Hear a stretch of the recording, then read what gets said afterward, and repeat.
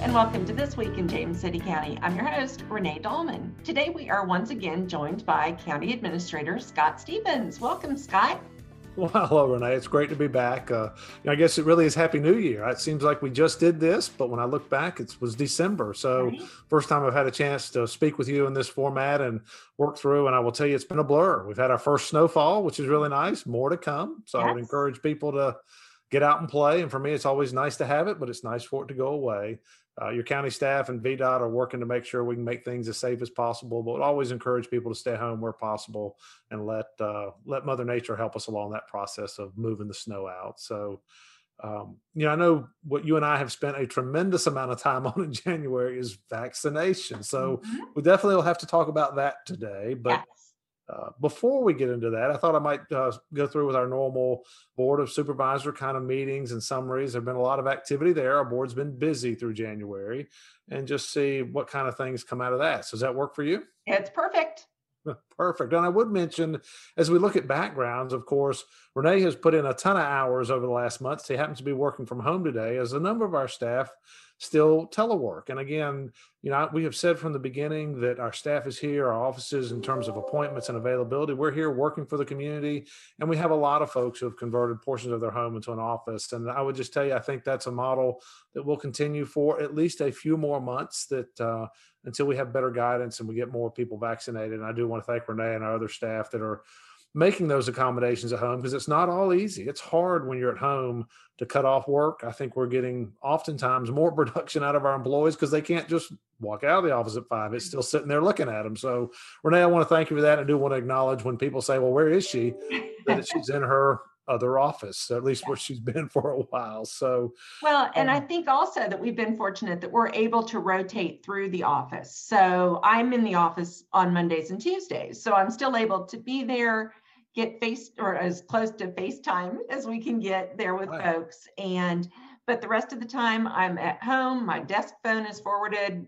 It's seamless, I think. So I hope for the public that it really is. And I know, like you, there are a number of other employees throughout many departments that are doing that same thing. They're just too close together if they're all at work, or if you're all at work, you tend to congregate a little bit. Even when we remind ourselves not to do that, it's just hard as people not to want to be around other people. And so we are doing that through a lot of departments, but I do want to reassure the community we're here, your staff's working for you. And I do want to thank our staff, because it's not always easy with pets and children and spouses and other people in the household, and trying to keep it look decent in the background, because we all see all these things now. So, but I do think it's worked really well, and our IT staff has supported that. And anyway, I just want to acknowledge that and say thank you, and to the other employees that are doing that. In terms of our board meetings, again, it has been an active month for our Board of Supervisors. It usually is in January. And so their January 4th organizational meeting, they did elect a new chair. So the chair for the Board of Supervisors is Michael Hipple, and the vice chair is Ms. Sue Sadler. And so that is, we look forward to working with both of them in their new roles. And again, we're off and running this month already. Some things that confuse people sometimes, they also elected a chair for JCSA at the organizational meeting. They have a JCSA Board of Directors, not Board of Supervisors, and the chair there is Ruth Larson, and the vice chair is John McGlennon. And so people sometimes wonder, what are you doing, and why are you giving us two chairs and vice chairs? They are two different organizations. They are the same board members, but they're different boards, and we are separate entities. So we share a lot in common, but we are separate entities. So if people are confused, that is the why. Another significant change is they changed a little bit of their meeting. They still meet the second and fourth Tuesday. Their regular meeting at 5 o'clock on the first Tuesday, we have changed the format to make it more of a public comment, public hearing type meeting. Sometimes those meetings that start at 5 can go 8, 9, 10 o'clock at night. And that's after somebody has spent a full day at work. And so the hope was we would start those meetings at 5 o'clock and really focus on public comment, public hearings. And so hopefully that clears us out by 7 or 8 versus 9 or 10. And we'll see how that works this year. The second meeting, the business or the work, what was the work session that began at 4, is we have now renamed and called it a business meeting that is going to begin at 1 o'clock on the fourth Tuesday. We held our first one of those, so I'll talk more about that in a little bit. But it's meant to be presentations, discussion items, and board actions. It's not meant to be public comment, public hearing. And again, we'll see how that goes works as we go forward in time. But I do think it'll have the board more aware and involved on those items that they won't have spent all day at work, maybe a half day, and then a half day during the day with us. And maybe it allows more of our staff to be involved in these meetings as well. So we'll see it. We'll evaluate that after we go through a few months of that and see if that's still working. I think it's important, if I can interject, to remind everyone that both meetings are available live streaming on both our county's website as well as Channel 48 and 1048 on Cox. So folks can, even sitting at their office, can, if they have time, can sit and watch those meetings as well. No, I appreciate you pointing that out. And I think that's very important. All the meetings of the board are public meetings. We have tried to discourage as much in person since March because of the pandemic, but they are public meetings. You can watch them. You can come to them. We would just, we're social distancing. And if we get a crowd, we're not able to always allow all into the boardroom. And so there are some challenges with that, or could be.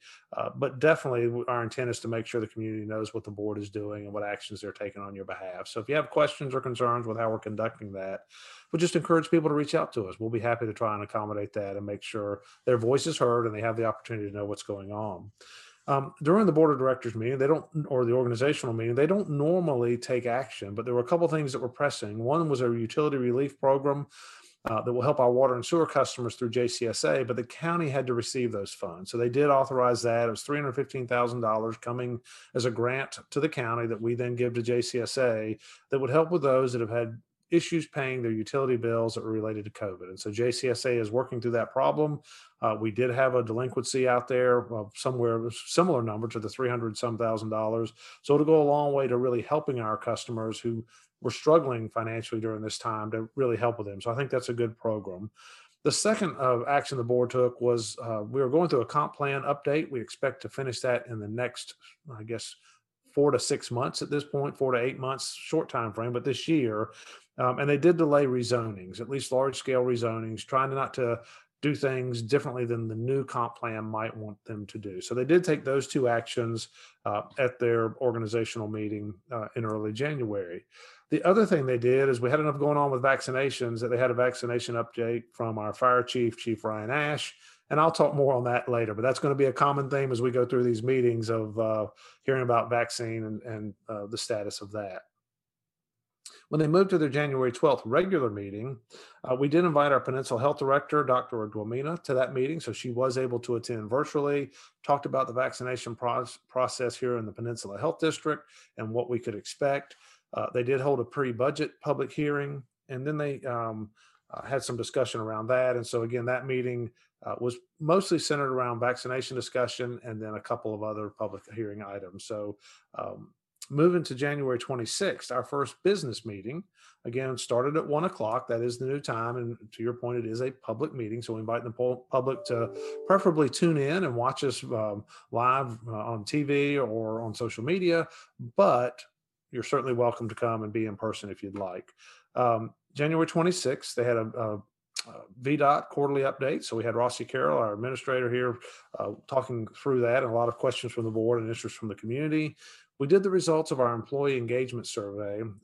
We conducted a survey. It was a second similar format, but a second one that we completed 2 years ago. We completed the second one this past summer. So the July-August timeframe, had our HR department, Stephanie Burton, do a presentation to the board. And I think overall it shows we've got a workforce that is very committed to working here, enjoys working here. And I think the results of the survey give us some areas of focus to see going forward. We've used the last survey to improve some benefits for employees and other things that were brought out. And we'll use the results of this survey as we go forward the next 2 years as well. But I do think it shows that we have a workforce that is pretty satisfied working for James City County and serving this community. And I really do want to thank them for that. I think they do a great job of that.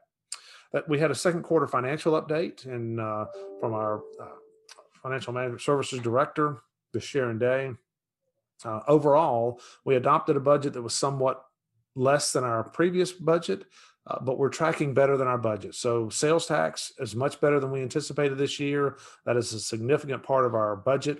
We talk an awful lot about tourism revenues. Well, they're embedded in the sales tax, meals tax, and hotel taxes.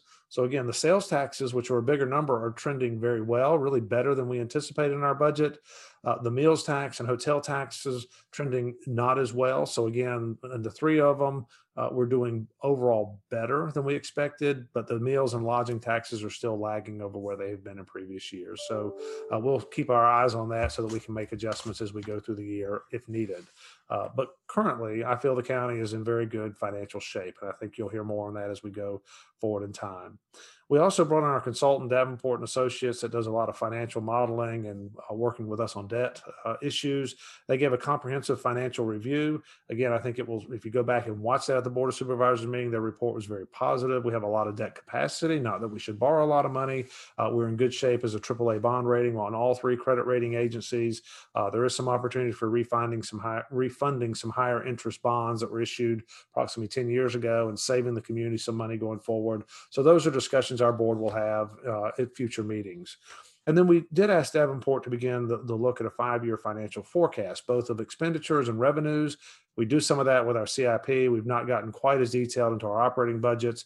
And so we began that discussion with the board. It's a lot of assumptions that go into it. And what it shows is, generally speaking, looking 5 years out, it's okay. There is a gap between revenues are anticipated and some of the expenditures we anticipate. But as we refine that model and really work with our board on what's important to them in the community, we can better plan for our future in terms of do we have to have an increase in revenue through growth, through taxes, through some other fee or structure that the state allows. So more to come on that. We also had our annual report presented to the board. At this meeting, really looking at fiscal year 20, which is July 19 through June of 20. So we're 6 months beyond that year, but a lot of good things in spite of COVID at the end of the year. A lot of good things occurred for us in fiscal year 20. So I would encourage people to go back and watch that presentation. During their consent agenda portion, the board accepted almost $900,000 in grants from various sources. And I remind our staff all the time, to please pursue those funds. They help leverage our local monies. Those grants are going somewhere across the state. They ought to come to James City County where possible. And I think our staff does a really good job seeking out those outside funds that can help improve the quality of life here. And some grants are fairly recurring and rather easy. Many of the grants take a staff person really pursuing and putting the effort into it.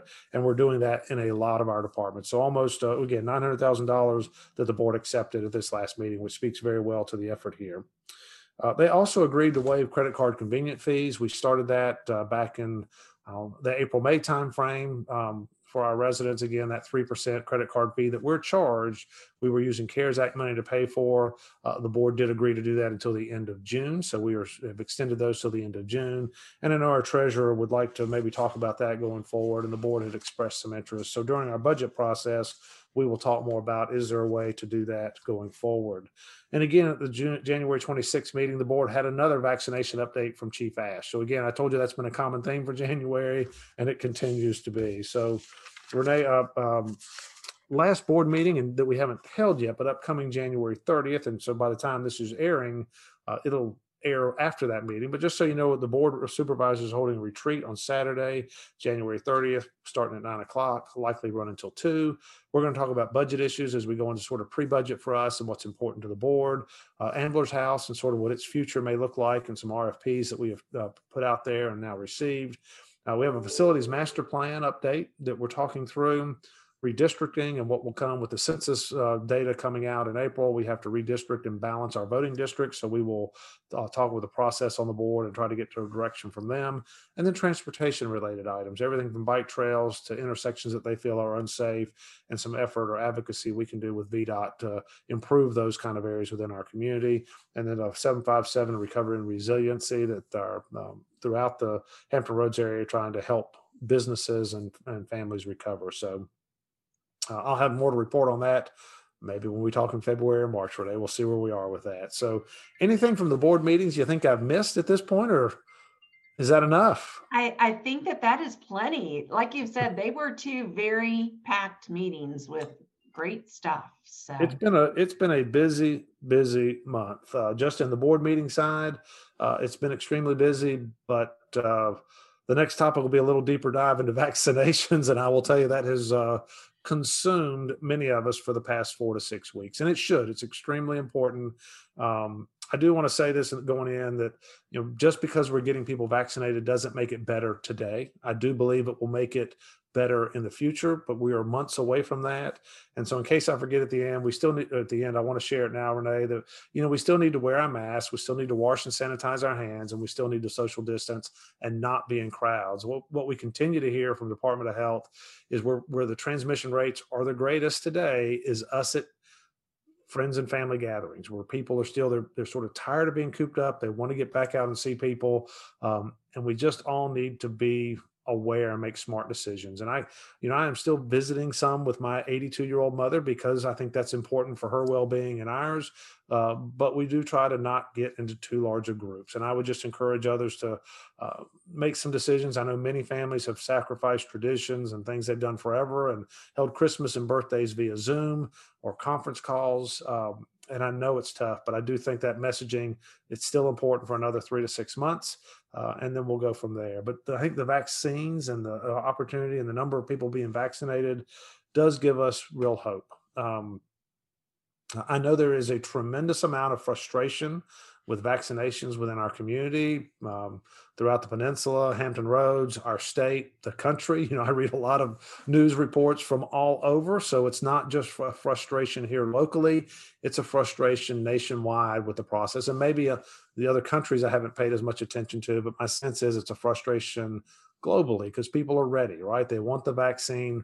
Those that want it right now. And studies are showing, 60 to 70% of folks are saying they would like to be vaccinated.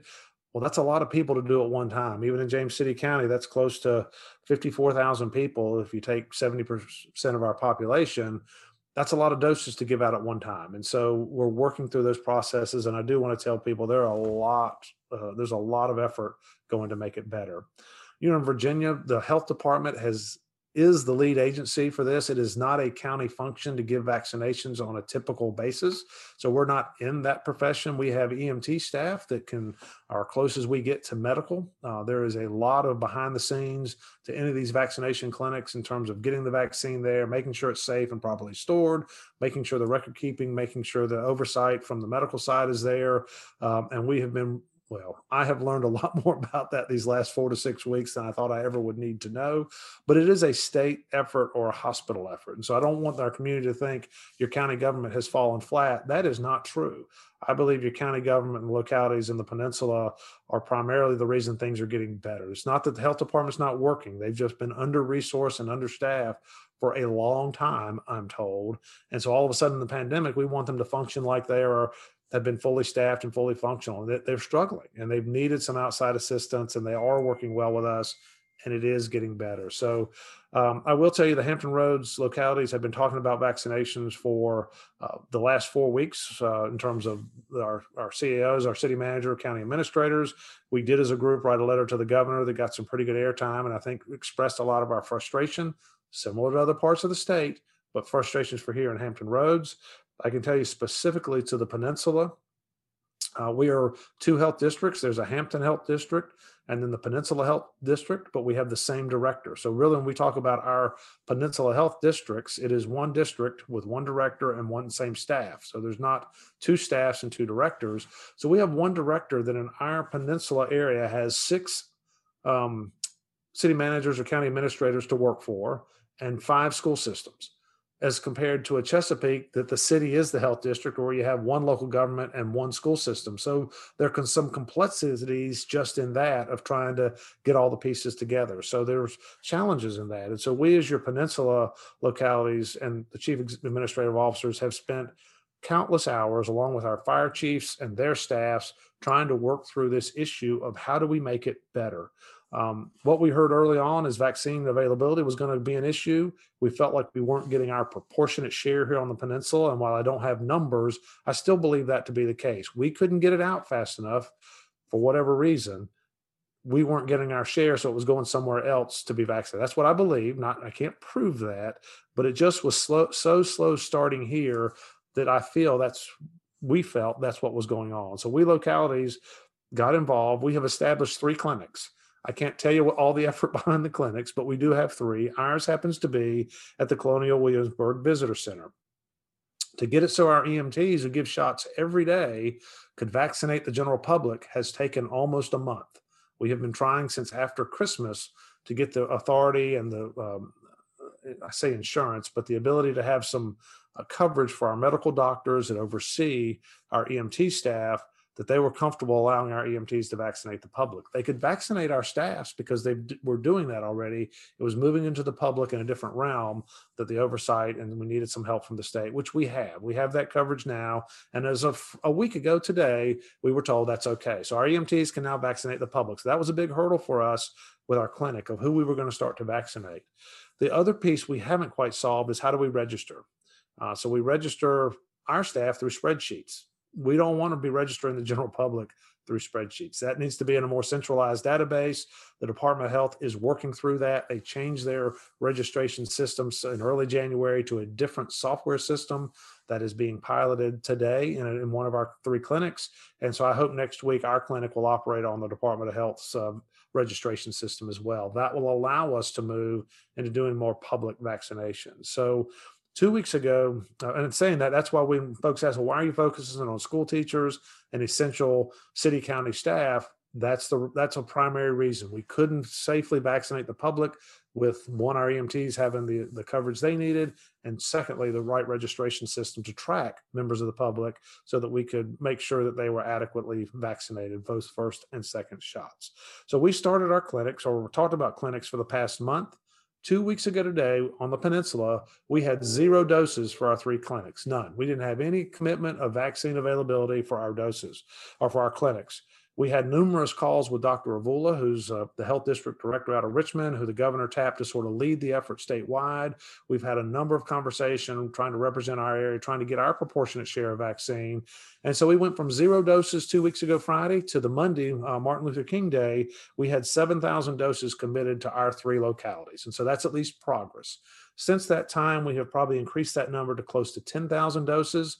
When we have our public employees, including school teachers, we're close to 20,000 in number. So we're not all the way there. When you take out those that maybe decide they don't want to be vaccinated, we're getting much closer. We still probably need another 5,000 doses to get through all of our teachers on the peninsula and our essential staff.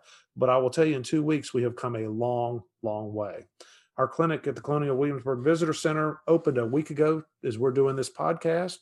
At the end of today, they will have vaccinated over 1,800 people, and mostly school teachers and, again, essential employees from Williamsburg, York County, and James City County. So we are making progress, and things are going to get better for us. So I want the community to know that.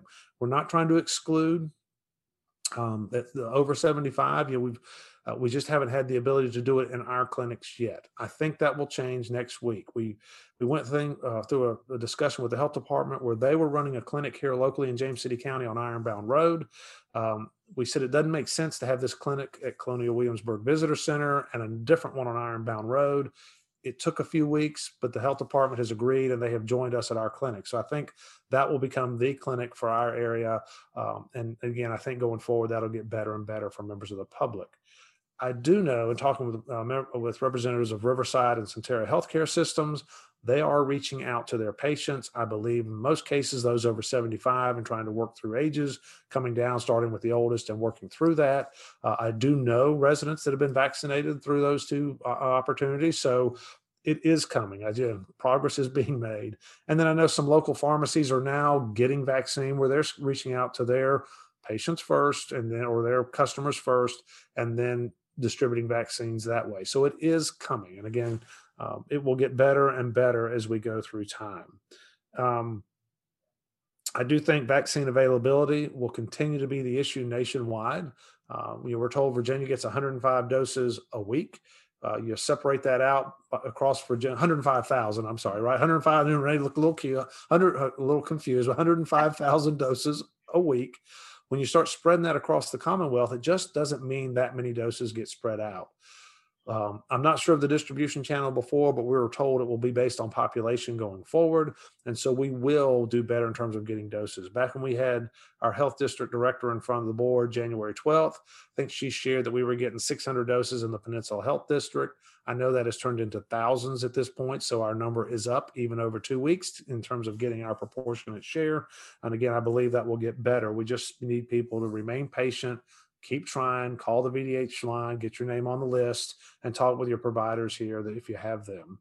In terms of our county staff and essential employees, in terms of being vaccinated, those that wanted, we have made it through these departments. If folks wonder, what about our police and fire? Well, our EMTs were vaccinated first, and they were really done ahead of any of our clinics set up. And so when I said 0 doses, our medical staff were part of Group 1A. And I will say thank you to Riverside. They were reaching out, and we scheduled all of our EMT staff that wanted to be vaccinated, really received vaccination starting at the end of December, early January. So that's happened. And then we've extended that to the rest of our fire employees. Anybody in fire departments, police department that wanted to be vaccinated has had that opportunity. They're either scheduled or have had their vaccine. Our courts, we extended it to courts. Our jail staff, not the inmate population, but our staff working at the jail, WADA, those driving our buses, those employees that have wanted to receive a vaccine have, our social services staff that interact with the public have, and other essential workers from our water and sewer folks at JCSA. If they've wanted to have a vaccine, we've been able to offer that. So I feel very good that we're making good progress in terms of vaccinating what we feel are essential employees to keep your county operation and function going. So again, when I look at numbers, and we talked cases earlier, Renee, for the county, we've had 3,400 cases as of today of COVID in the county. We've had 113 hospitalizations, and unfortunately, we've had 38 deaths. And so, I really sympathize for those that have had a loved one pass away due to COVID, particularly under the conditions where their loved one oftentimes is alone in the hospital. And that is really tragic, as we hear these stories over and over. In terms of vaccines, as of today, we have vaccinated almost 8,000 James City County residents. We've made a lot of progress in the long-term care facilities, and I say we, the state has. We have not as your local government, but I know that is happening. And so we're at almost 8,000 residents of James City County that have been vaccinated. We're vaccinating another 1,000 people in our clinic today. Most of them will be James City County residents, not all. So those numbers will continue to increase. And again, that's almost 8,000 vaccinations that have been delivered. Is probably about 15% of our population that wants it, because not everybody has made up their mind that they want to be vaccinated. We continue to hear that. And so I guess with that, what did I miss, Renee? That's an awful lot of vaccinations or vaccine delivery. I think I covered all I meant to there. Anything you've been involved in putting out information and trying to keep people updated? Yeah, I do want to clarify the 1,000 residents. We are still talking school teachers and essential personnel, correct? That is We're correct. going through, not the general public. Mostly. The Department of Health is doing, they're moving into, they've been doing the 1As that were left over. Some of the medical offices, they have started trying to schedule the 75 and above. I'm told they have a list of more than 13,000 on their call-in number. So again, if you're one of those, I think they will get to you, but it's going to be slow. It's going to be, weeks, not days before you're receiving that call. Scott, I think I'm going to put you on the spot. You said a percentage during the business meeting for the board of the number of residents that we have in the county that are 65 and up. Do you happen to remember what that was? Yeah, rather than percentages, Renee, what I remember is numbers, right? When it was 75 and up, I think it's around 8,000 residents, and I'll be close. I pulled from census data, it's around 8,000 residents. When they added 65 and up, which I'm not against, we went from 8,000 to almost 20. And so we more than doubled that population that's at risk. And so we went from having 8,000 people that would really like a vaccine, or a significant percentage of those that would really like a vaccine sooner than later, to more than doubling it. And so, if we've had vaccine, like I told you earlier, our health district had about 600 doses, some through the hospital systems, but 600 through public health.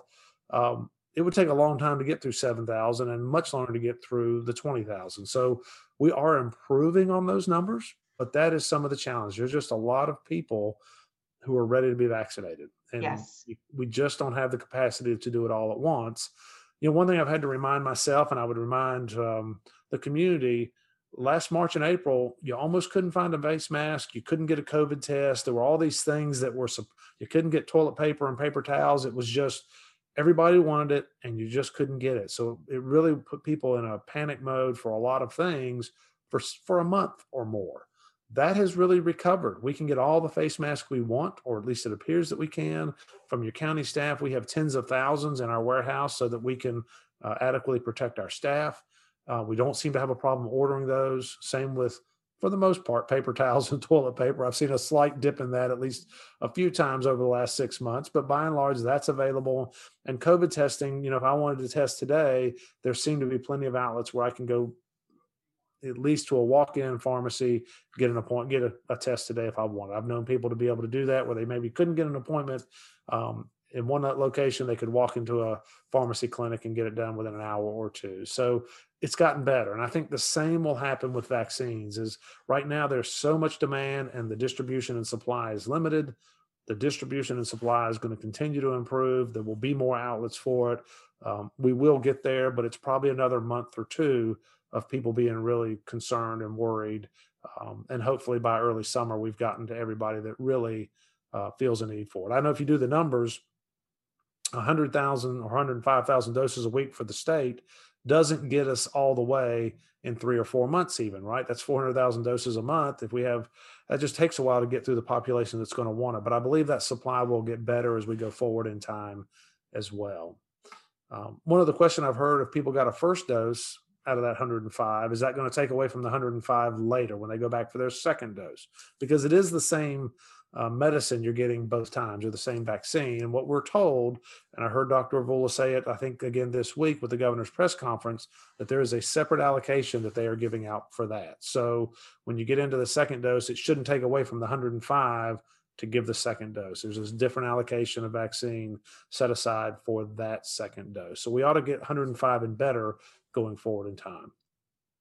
Well, I think that's great, obviously. And we have been offering a news release every day that we send out at 4:00, Monday through Friday, that kind of summarizes everything we know as of 4:00 that afternoon. And we've been fortunate that there have been changes that have been occurring, over this past week or so that we've been doing this. But again, with patients, we're going to get to the point where there's not really going to be any updates. It's just going to be chugging through that list of the folks that want the vaccine. But we're going to continue to provide the 4:00. But just for everyone to be patient, that this is not going to be over like that, no matter how much we would all like for it to be. Well, and like we said in the beginning, or I tried to say, sanitize and wash your hands, wear your mask and social distance, do all the things you've been doing for the last 6 or 9 months. That's what we need. Even when you're vaccinated, you still need to do that. One of these, we don't want folks to be vaccinated and think, oh, they're fine, they just quit doing all that. We need you to continue to do that for a period of time. And, I'm sure our medical professionals will tell us when that time is over. But in between here and there, I hope we do keep more businesses open and we're allowed to get more normal and and particularly our small businesses and restaurants and hotels, get them back to a point where they're profitable and able to sustain themselves. Renee, 2 other things I want to mention. We haven't yet captured military. The military has been able to vaccinate differently. They're not in our numbers. I know this, we've talked about this with the Secretary of Health and Human Services. So at the very high levels within the state, they are trying to capture those numbers within our population, because I think that would, if you look at even the Peninsula Health District to see how many are vaccinated, it doesn't look as good as it will if we add the military members, because we have a lot of military that would be vaccinated already that we're not counting. So again, I think it's better than the numbers show, and there is an effort trying to pull those in and capture those numbers. We also set up as part of our clinic an information line for citizens to call. We can't schedule through our information line, but we can say you will talk to somebody. And if you can't talk to somebody, I think we're set up where we'll call you back. So from a standpoint of, and I know we've had hundreds of residents calling. It's been open this week. I know when I was asking for, has it been busy? We've had hundreds of calls. At least you can talk to somebody that can help you understand the information that's out there versus just having to read it yourself off a website or a news release or in the paper. We generally have a list of frequently asked questions that our call takers there should be able to help at least explain it to you. So if you have questions, I would encourage you to call the number, and I have the number. Do you know what it is, Renee? I'll have to look. It's not off the top of my head, but we will most definitely include it on the screens at the end. Yeah, and I've got it. So good. If you'll add that for folks, I have the number. If I could find it in my notes, they're here beside me on the desk, but I'll trust that you'll make sure folks have that number. But then you're talking to somebody here local. It is running out of Williamsburg and James City County. If you have a question we haven't thought about, we'll get an answer to it and add it to our frequently asked questions. But the real issue is trying to give our community somebody to talk to. So it is a voice on the other end. Again, we can't schedule appointments yet. We hope to move into that mode. We're not there yet. They're going to refer you to the Department of Health website and putting your name and information there. But at least it's somebody that can maybe help talk you through what's going on. Well, and something that I've heard from folks, I've gotten a lot of telephone calls at the office from adult children with 70 and 80-year-old parents that live in our community. The kids live out of town, but their parents live here. And it's so nice to see these children helping their parents, work through all of this to get the information. So I would ask anybody watching this, if you have elderly parents in another community somewhere, to see what you can do to help them get that information, because it is overwhelming, the amount of information that is out there in terms of all the different vaccines and scheduling, and it's over, and we all need some help with that. So, look to your neighbors if you have neighbors that could need help, but we've got to work together to get through all of this. Absolutely. And Renee, we see a lot of things going on in other communities of why can't we do that here? Right. Drive-through clinics being one of those. Why can't we do a drive-through clinic? Well, we have 35 health districts throughout Virginia. Each one has a different director. They all have the opportunity to do things a little differently. Our director and our hospital systems in particular, I'm told, are not comfortable with the waiting period with people in their cars. Mm-hmm. And so when folks say, well, they're doing it somewhere else, well, somebody there has said they're willing to take that risk with people being in their cars. We're not there yet. It's not to say we won't get there, but that's not Scott's decision. That really is the medical community's oversight of what they believe is looking after those being vaccinated. And right now they believe observation in a room where you can have EMT staff close by. So if you have an allergic reaction to this vaccination, that somebody's close. And so, for most of the people, being in your car would be fine. But if you happen to be one of those that has a severe allergic reaction and your mechanism for getting help is to blow your horn, maybe that works, or maybe our folks have not been willing to do that. So when you ask why we're not doing drive-through clinics, that really is the why. The other piece, I've seen across the country some clinics that are just opening up for those particular age groups or whatever. They're still doing it in phases, but if you just come, you don't have to have an appointment. Well, that results in very long waits. And then you get to the end of the day and you might have waited hours in line and they might run out of vaccine. Mm-hmm. We're trying to run our clinic, at least today, and I think into the foreseeable future, with appointments. And the experience has been when we run 400 people through a day, your wait time is really not all that long, maybe 15 to 30 minutes to get the vaccine, and then your 15 to 30 minute wait period after. So if we just let all 400 come at one time, it could be a very long time, hours to get through that process. But the way we're doing it is trying to be very respectful of your time, not trying to have people grouped in an area, trying to let you wait in your car until your appointment time. So as we run our clinic, I think you'll see us continue to try to schedule appointments. The actual process to check in and go through and be vaccinated is really experience and just watching has been less than 10 minutes from the time you walk in the door and talk to the person at the desk and get your vaccine. If we have a group come at one time, it could extend out a little longer. And this morning, I say we're running 1,000 people today through our clinic. And this morning at 9, we had people anxious to get there. And so we did have some lines where folks were there early because they wanted to be on time, and just started the registration with a big group. But we have worked through that process within about the first hour, and I believe that we are getting them so they're not having to stand outside in the cold. Fortunately, this morning it wasn't snowy and rainy. It was just a little windy and cold. But our intent is to not keep you waiting in our clinic, that when you come, it's for a scheduled time. And so you'll see all sorts of versions throughout the state and country of what people are doing. And some of that will work here. Some of that our medical professionals probably aren't willing to do at this time. But I do think there'll be more opportunities for vaccinations and other outlets as we go forward. Well, Scott, I want to thank you and the board and the fire chief and everyone that have been working so hard on behalf of the citizens of James City. And I know that people sometimes feel that there's nothing going on, and that is so not true. I mean, I feel like all you've done is vaccine information for the last. I feel that way as well. Like I said, I've learned an awful lot about all the stuff behind the scenes that it takes to make the clinic run well. And I really do appreciate our staff working so hard at that. They have put hours and hours and hours. I can tell you our staff has talked to the health department representatives every day for the last 2 months. Well, at least the last 6 weeks, and often before that. We've been talking on a regular basis since March. And folks often hear the region doesn't work together. I can tell you from our staffs, our fire chiefs and their emergency management staff working with the other localities, they are talking every day.